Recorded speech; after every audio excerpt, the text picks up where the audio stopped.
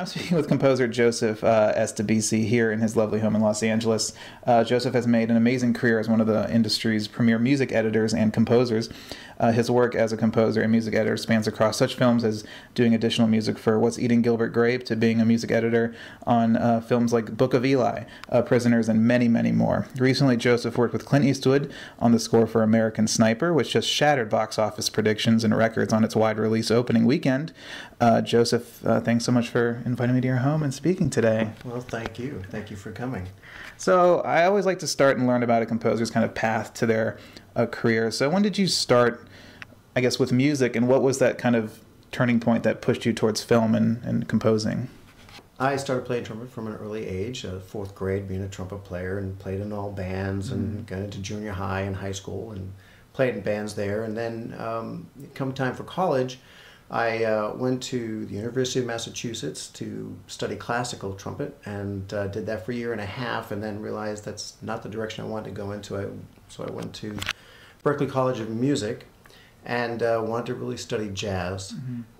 So within the first month that I was there, there was a trumpet brass conference, and not really a conference, but really a gathering. There's not a whole lot of trumpet players there. The school is mainly guitar players, pianists, that kind of thing. So it's probably about 25 of us in this room, and there was a young trumpet player up on the stage giving a lecture. And sitting next to him was the lead trumpet player from the Boston Symphony Orchestra. And this young kid, he was a senior in high school, played amazingly. It was just classical, was just beautiful. His jazz was amazing. He was like double tonguing, triple tonguing, circular breathing. I was just blown away by this player, and I thought, I'm in trouble. If this is what's out there, I'll never make a living as a player. I felt I was pretty good, but not like that. Yeah. So that threw me into a crisis. And for the next week or two, I just did a lot of soul searching, walking the streets of Boston. And one night I heard some music that was right around Boylston Street, and I just fell in love with it. What is that? So I followed it to a second-story window.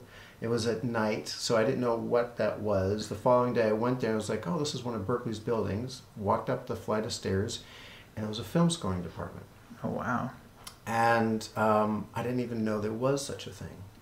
And I changed my major right then and there, and never looked back, really. Wow. It was really great. And so, yeah, and the little caveat to the story is that trumpet player was Wynton Marsalis. Oh, wow. So he was a young high schooler, just came in and just blew the doors out of all of us. And that's the impact that it had on me, which I'm eternally grateful for. Right. You know, oftentimes you get into the place of crisis, but you find gold, you know, when you stick with it. Yeah. And so, yeah, I studied there and graduated from Berklee. Upon graduating, I was able to do a docudrama, scored the docudrama, and then came out to Los Angeles to start to try to find work, like we all do. Right. And so that was an interesting time. It was difficult to find work, as I'm sure everybody can relate to. And eventually found myself in New York City working as a music editor. And my first feature film was Dirty Dancing. Oh, wow. And that opened the door for me to do a lot more music editing work. Right.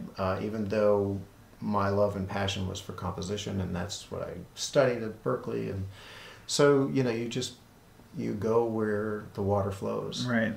And over a number of years, I would compose one little thing here, but then do more editing here, and another composition here, and then a bunch more editing jobs. I started doing some of the first temp scores. We didn't always do temp scores. Right, right. And so in New York, I would really love doing temp scores. It was like composing for me. You Right, know? yeah. So, yeah, and it just kind of kept on progressing. And about 5 years ago, I made a real conscious decision that if I'm going to compose, I've got to make a choice. Right. And start really focusing on composition, getting short films, low budget films, no budget films, whatever I can get my hands on, and start getting involved in that area and those people. And Right. So, yeah, 5 years later, I would never That's a, dream that I would be here and That's a having crazy worked story. with Clint Eastwood on American Sniper. So, yeah. I know before we get to American Sniper, though, you mentioned, your amazing career as a music editor. But I mean, for those who don't know, what exactly is the role of a music editor? I mean, are you working during the recording sessions with the composer? Are you working at all during the edit of the film, the cutting of the film, where the music is placed for like spotting and sessions like that? I mean, how does that work as a music editor's role? Music editor's role varies quite a bit, and there are times where you're called on during production to prepare music for playback for any kind of music that's going to be shot on location.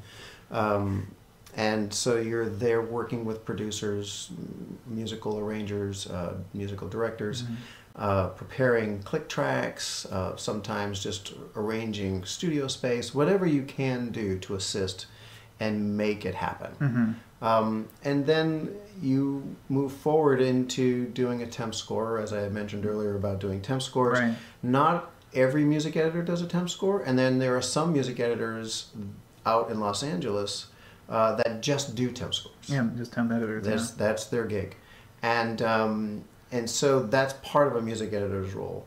And then and that happens during a director's cut usually. Sometimes it's like the fourth weekend, and a picture editor would really like to have somebody help massage a scene or what works, what doesn't work. I always like temping because it helps. You're allowed to fail. You're part of your job is to go, oh, this doesn't work. Right. Find what doesn't work. Yeah, and that's so valuable. The hard thing is for a composer, a lot of the creative exploration has already been done.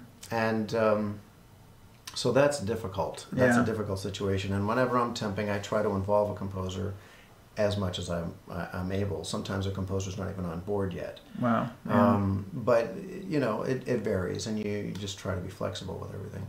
So from there, once you're done with temping, you're then helping the composer get prepared for the recording session, which you're preparing all of the Pro Tools sessions for that. You're getting any of the pre-records, you're lining them up with click tracks, you're helping the orchestrator make sure that MIDI is aligning with pre-records, that click tracks are matching up with what's printed on the page for the score. You're responsible for all the technical aspects of a recording session. And then you do go to the recording session, and you're there, your eyes and ears as well with the composer. You're listening, you're taking notes, you're being an asset in any way you can. Right. And then you go follow through with the mix, and you're there, and you know where all the bones are buried in the mix. So you understand where everything lies, what the intent of the composer was, what the director is hoping for. Right. And from there you take it to the dub stage, and you're there to represent the music to make sure it works well with picture, that everything is blended nicely with dialogue and with sound. And it's always good to have good working relationships with your engineer, your re-recording engineer, sound supervisor, sound editors, because it's a collaborative effort. And when you have good relationships, you have an amazing soundscape. Yeah. And from after that, a music editor must pull all the music together for delivery, does a music cue sheet, turns everything in, packs up, and goes home. Wow. That's a long list of qualifications that are needed. It's a lot of work. But I can imagine it's such a amazing kind of training for that kind of role in the industry, and to learn and to learn really from the inside out. Yeah, it really is. Working with different picture editors has taught me different sensibilities. Working with different genres has taught me different sensibilities. Working with different composers have taught me that same thing. And as a composer, and having worked with other composers, I was able to glean little things that I loved and put them in my little tool bag to go, oh, I want to try that. Yeah. I would never have thought of it approaching it this way. So for me, music editing has been an amazing training ground. In addition to, you get an education, right? So you go to Berkeley and you get an education, or you can go to any college, whatever, you feel is good for you as a person who wants to be a composer, and you learn the mechanics, you learn your instrument ranges, you learn orchestration, you learn all of that, the theory of music. But the application of it is experience. Yeah, you can't be taught that, in the classroom. Yeah, and having an openness about it all is so key, and there's a lot of fun for that exploration. So I'll dive into American Sniper, which, my goodness, it broke a record or two this past weekend. So congrats on that. Thank you. How did this project come to you? It placed you alongside one of the greatest filmmakers of all time, and to work on the music with him, who's also known for his music for his films as well. How did this project come to your doorstep?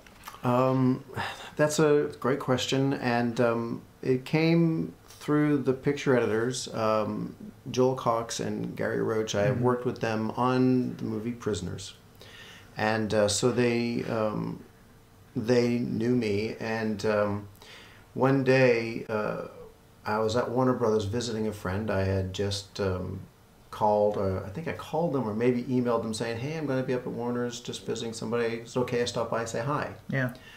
And I got a reply, sure, come on by. And then about 15 to 20 minutes later, I got a text, so when are you going to come by? Because we need some music in this film. And I knew they were working on Sniper, and I'm like, what? So I went and met with them, and they explained to me the situation that was happening for them, that they originally, Clint was not wanting to have any kind of music in any of the Iraq scenes, or any kind of underscore, I shouldn't say music, underscore in the film, because he wrote the piano themes already. Right. Taya's theme. He already had that written and recorded. But during the editing process, both Joel and Gary felt like there needed to be some more emotional support musically. So I went, we chatted about it. I met the producer, Rob Lorenz, as well, and we chatted about possibilities. And I went home, came here to my studio, and wrote about 8 or 10 pieces of music on spec. I see what you're talking about. I think I understand the genre of what you're looking for in this film, and emotionally what you're looking for. And so I said, I'll write some stuff, cut it in, see where it goes. You know, if you like it, great. And if Rob likes it, great. And if Clint likes it, great. Let's play. Right. you know? And so that's what I did. And over a period of a month of hurdles, waiting a couple of weeks, not hearing anything, getting a phone call, it's been cut in, and I like it, Rob likes it, gonna send something to Clint, waiting another week or so, not hearing anything, thinking, oh well, that's the end of that. Well, Clint likes it, and we'll see what happens. And then finally the phone call, which is, would you be available to come in to meet with Clint to talk about the music that you've written and to see if there's possibilities here. And wow. Absolutely. And so that's what happened. I went in and met with Clint, and Bradley Cooper was there. He's the producer on the film, and he was also in town doing ADR, so the timing worked out. And so my first experience there was walking in the door, sitting down on a couch with me, Clint Eastwood, and Bradley Cooper. And I don't really have words to express how amazing that really was. That's incredible. That's amazing how just stuff like that just develops and happens. So, did you have to, Clint, he is a musician as well, and he's a jazz musician and composer, and he writes for his films. Did you have to adapt your workflow to accommodate a director who is also a composer? Did it present more challenges? Was it he more critical about the music, or was it easier to speak to him musically that he, knew everything, like in musical terms? I would have to say probably yes to all of that. It was very easy to speak with him on musical terms, and he's a man who knows what he wants, right. and is very gracious and open to ideas. And it was really a great experience to be able to talk about possibilities.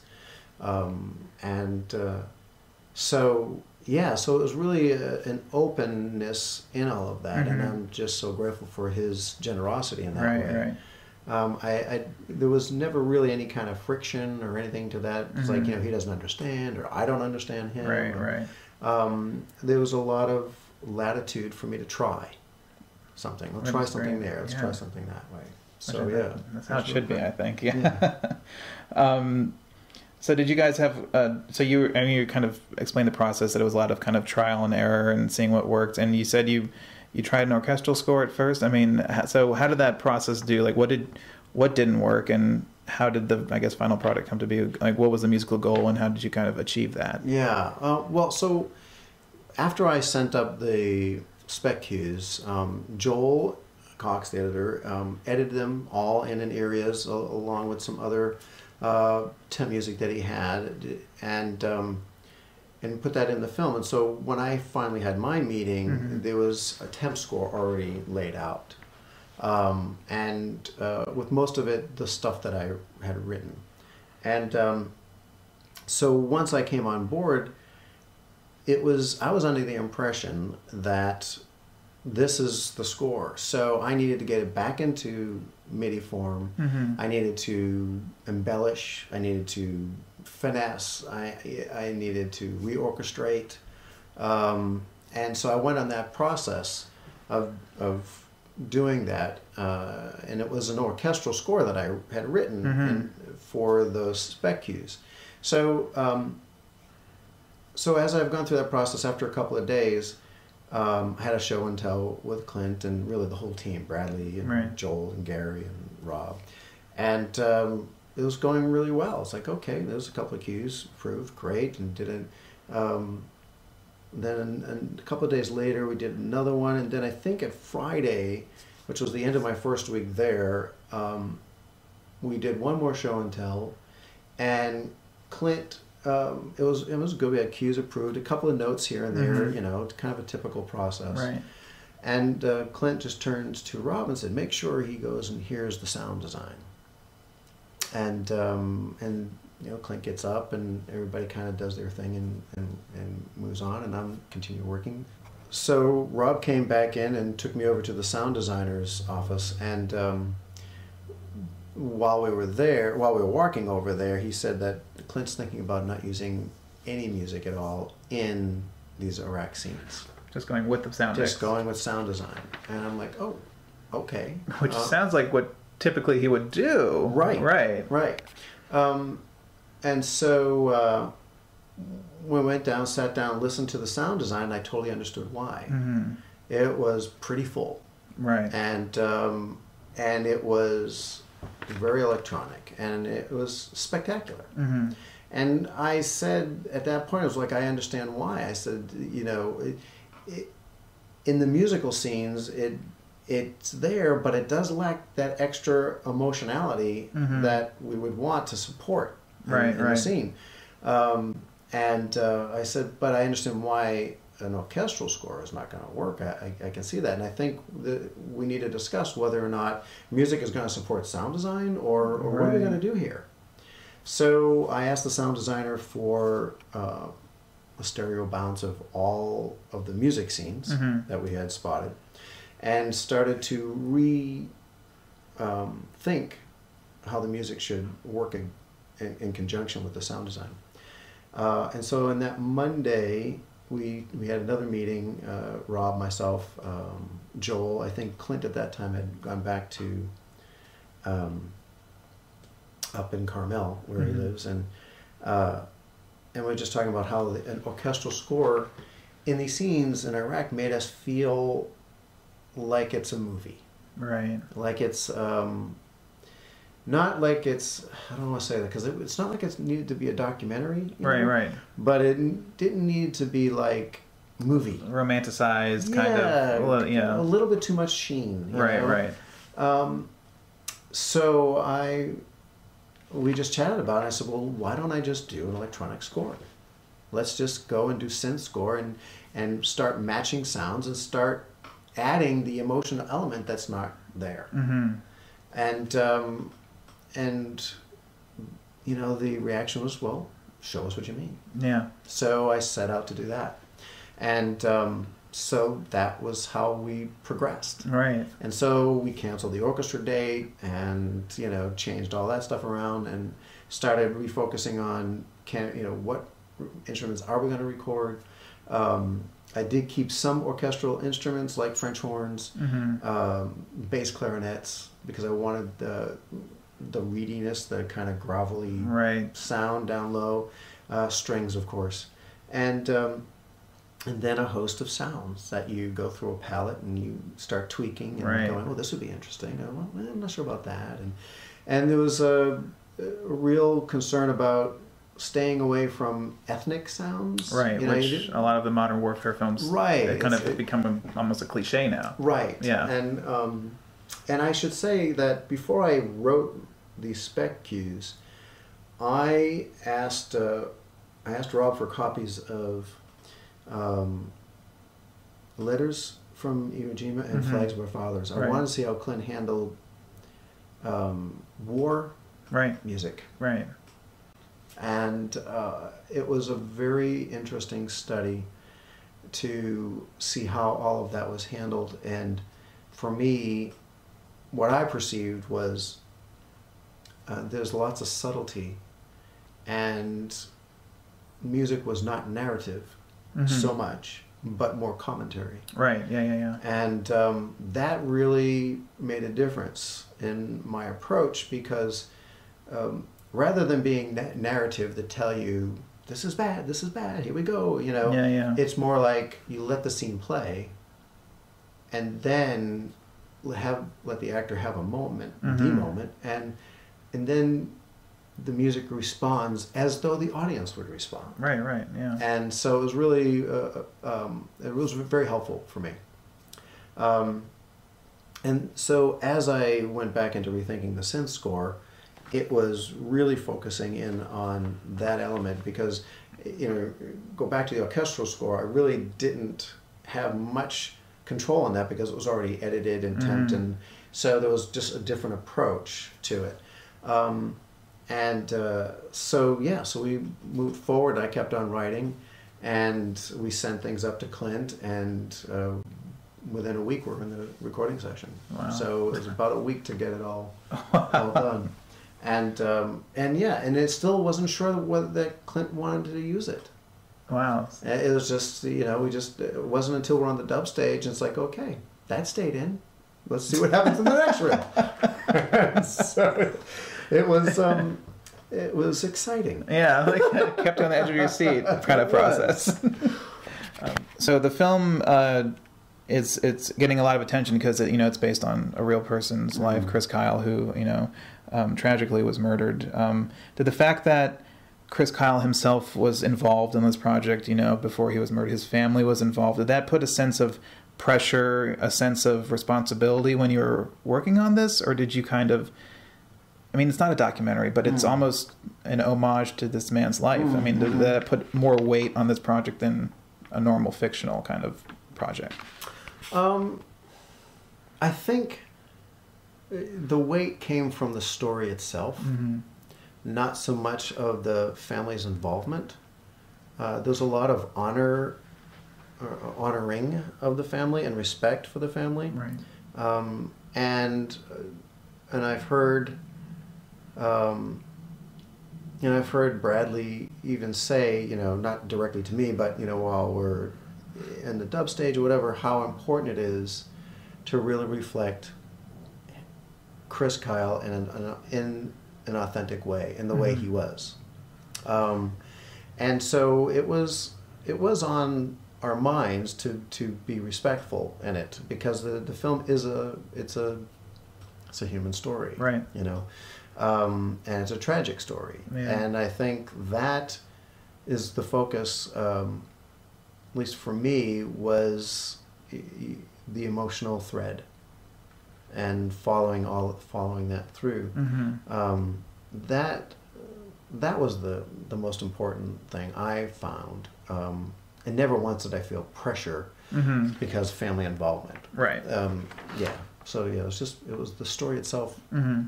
was important to honor it. And so, because in that situation, I mean, how did you treat this film? Because it, you know, the war genre, you can write critical essays about, you know, what is war? What are war films? There's so many different types of war films.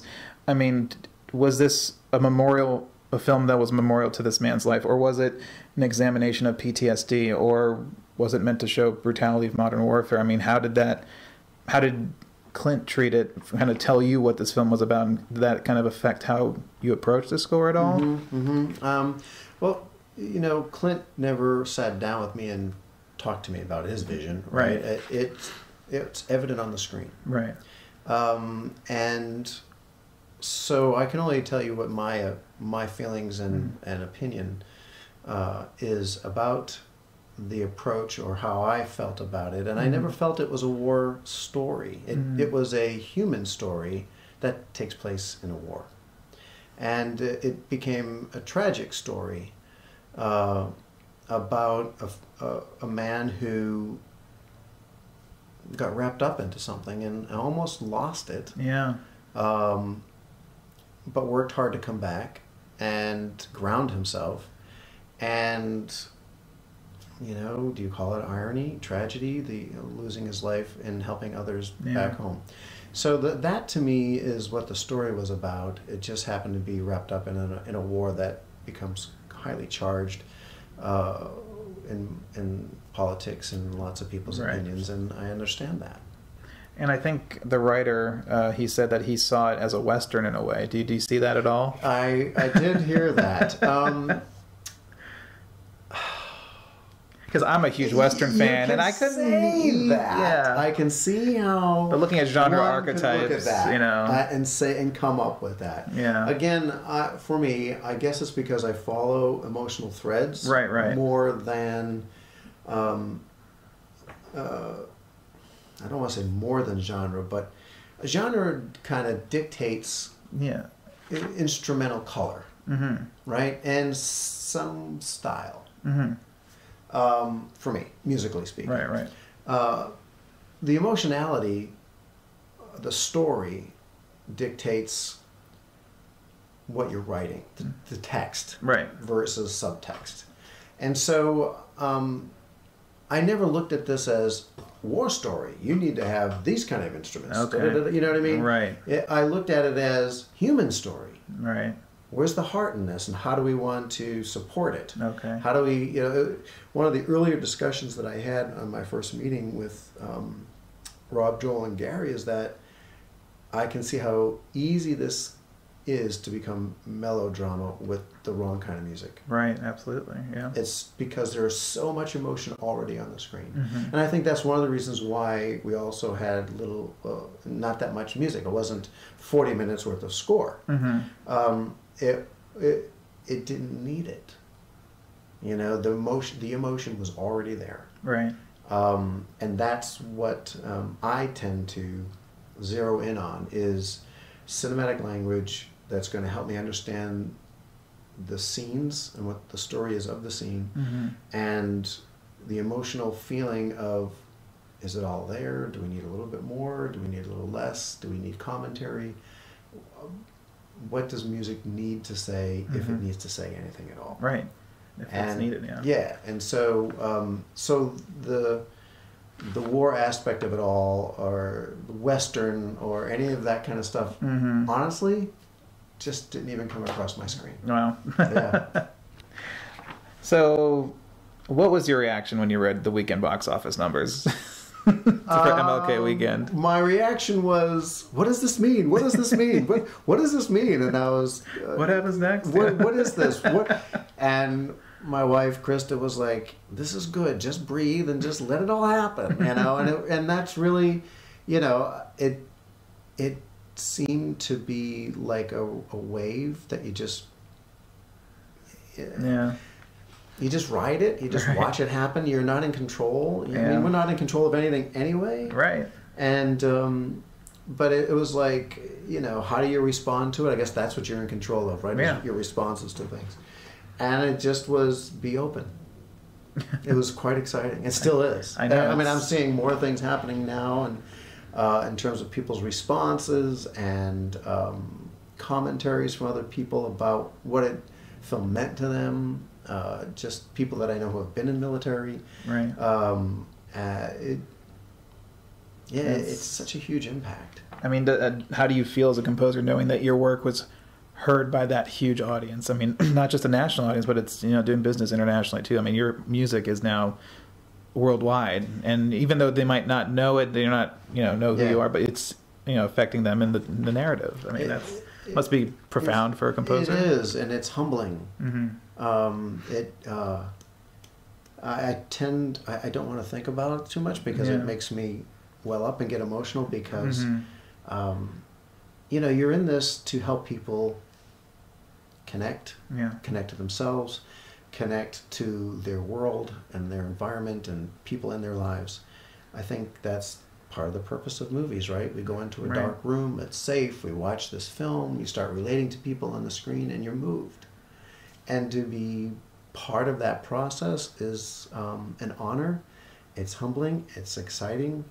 And to think of it on a grand scale of the question you just asked is, I think, too hard for me to fathom. So to wrap up, I always love to ask composers this one question. Okay. That's not related to, you know, the film or anything, but if you could score any film ever made, pretending the original score never existed, pretending it never even came to be, so it's a blank slate, what film would you choose? I think I did. This is what an honor and an amazing opportunity it was to work with a man like Clint Eastwood. Wow, okay. And on a film like this that has the story of such impact. I don't know. It's not like I can't go, gee, I wish I did Star Wars. Right. I don't feel that way. Yeah. I feel very honored and proud to be a part of this film, and I think this is a dream job. Yeah. Well, that's sounds a great answer. But honestly, that's really how I feel. Well, maybe a little bit more generically, what's your favorite genre to score? My favorite genre to score is psychological thriller. Okay. If Clint Eastwood was going to do a Michael Clayton type film, I would be like, please, sir, may I have another?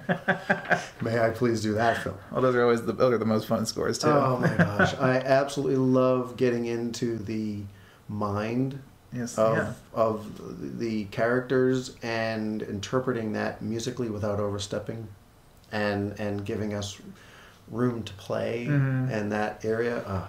Absolutely love doing that. Yeah. Well, that's a great answer too. That's one of my favorite genres. Joseph, thank you so much for your time. Thanks so much for inviting me to your home and speaking. It's been a really enlightening experience. So thank you. No, thank you very much. I'm honored.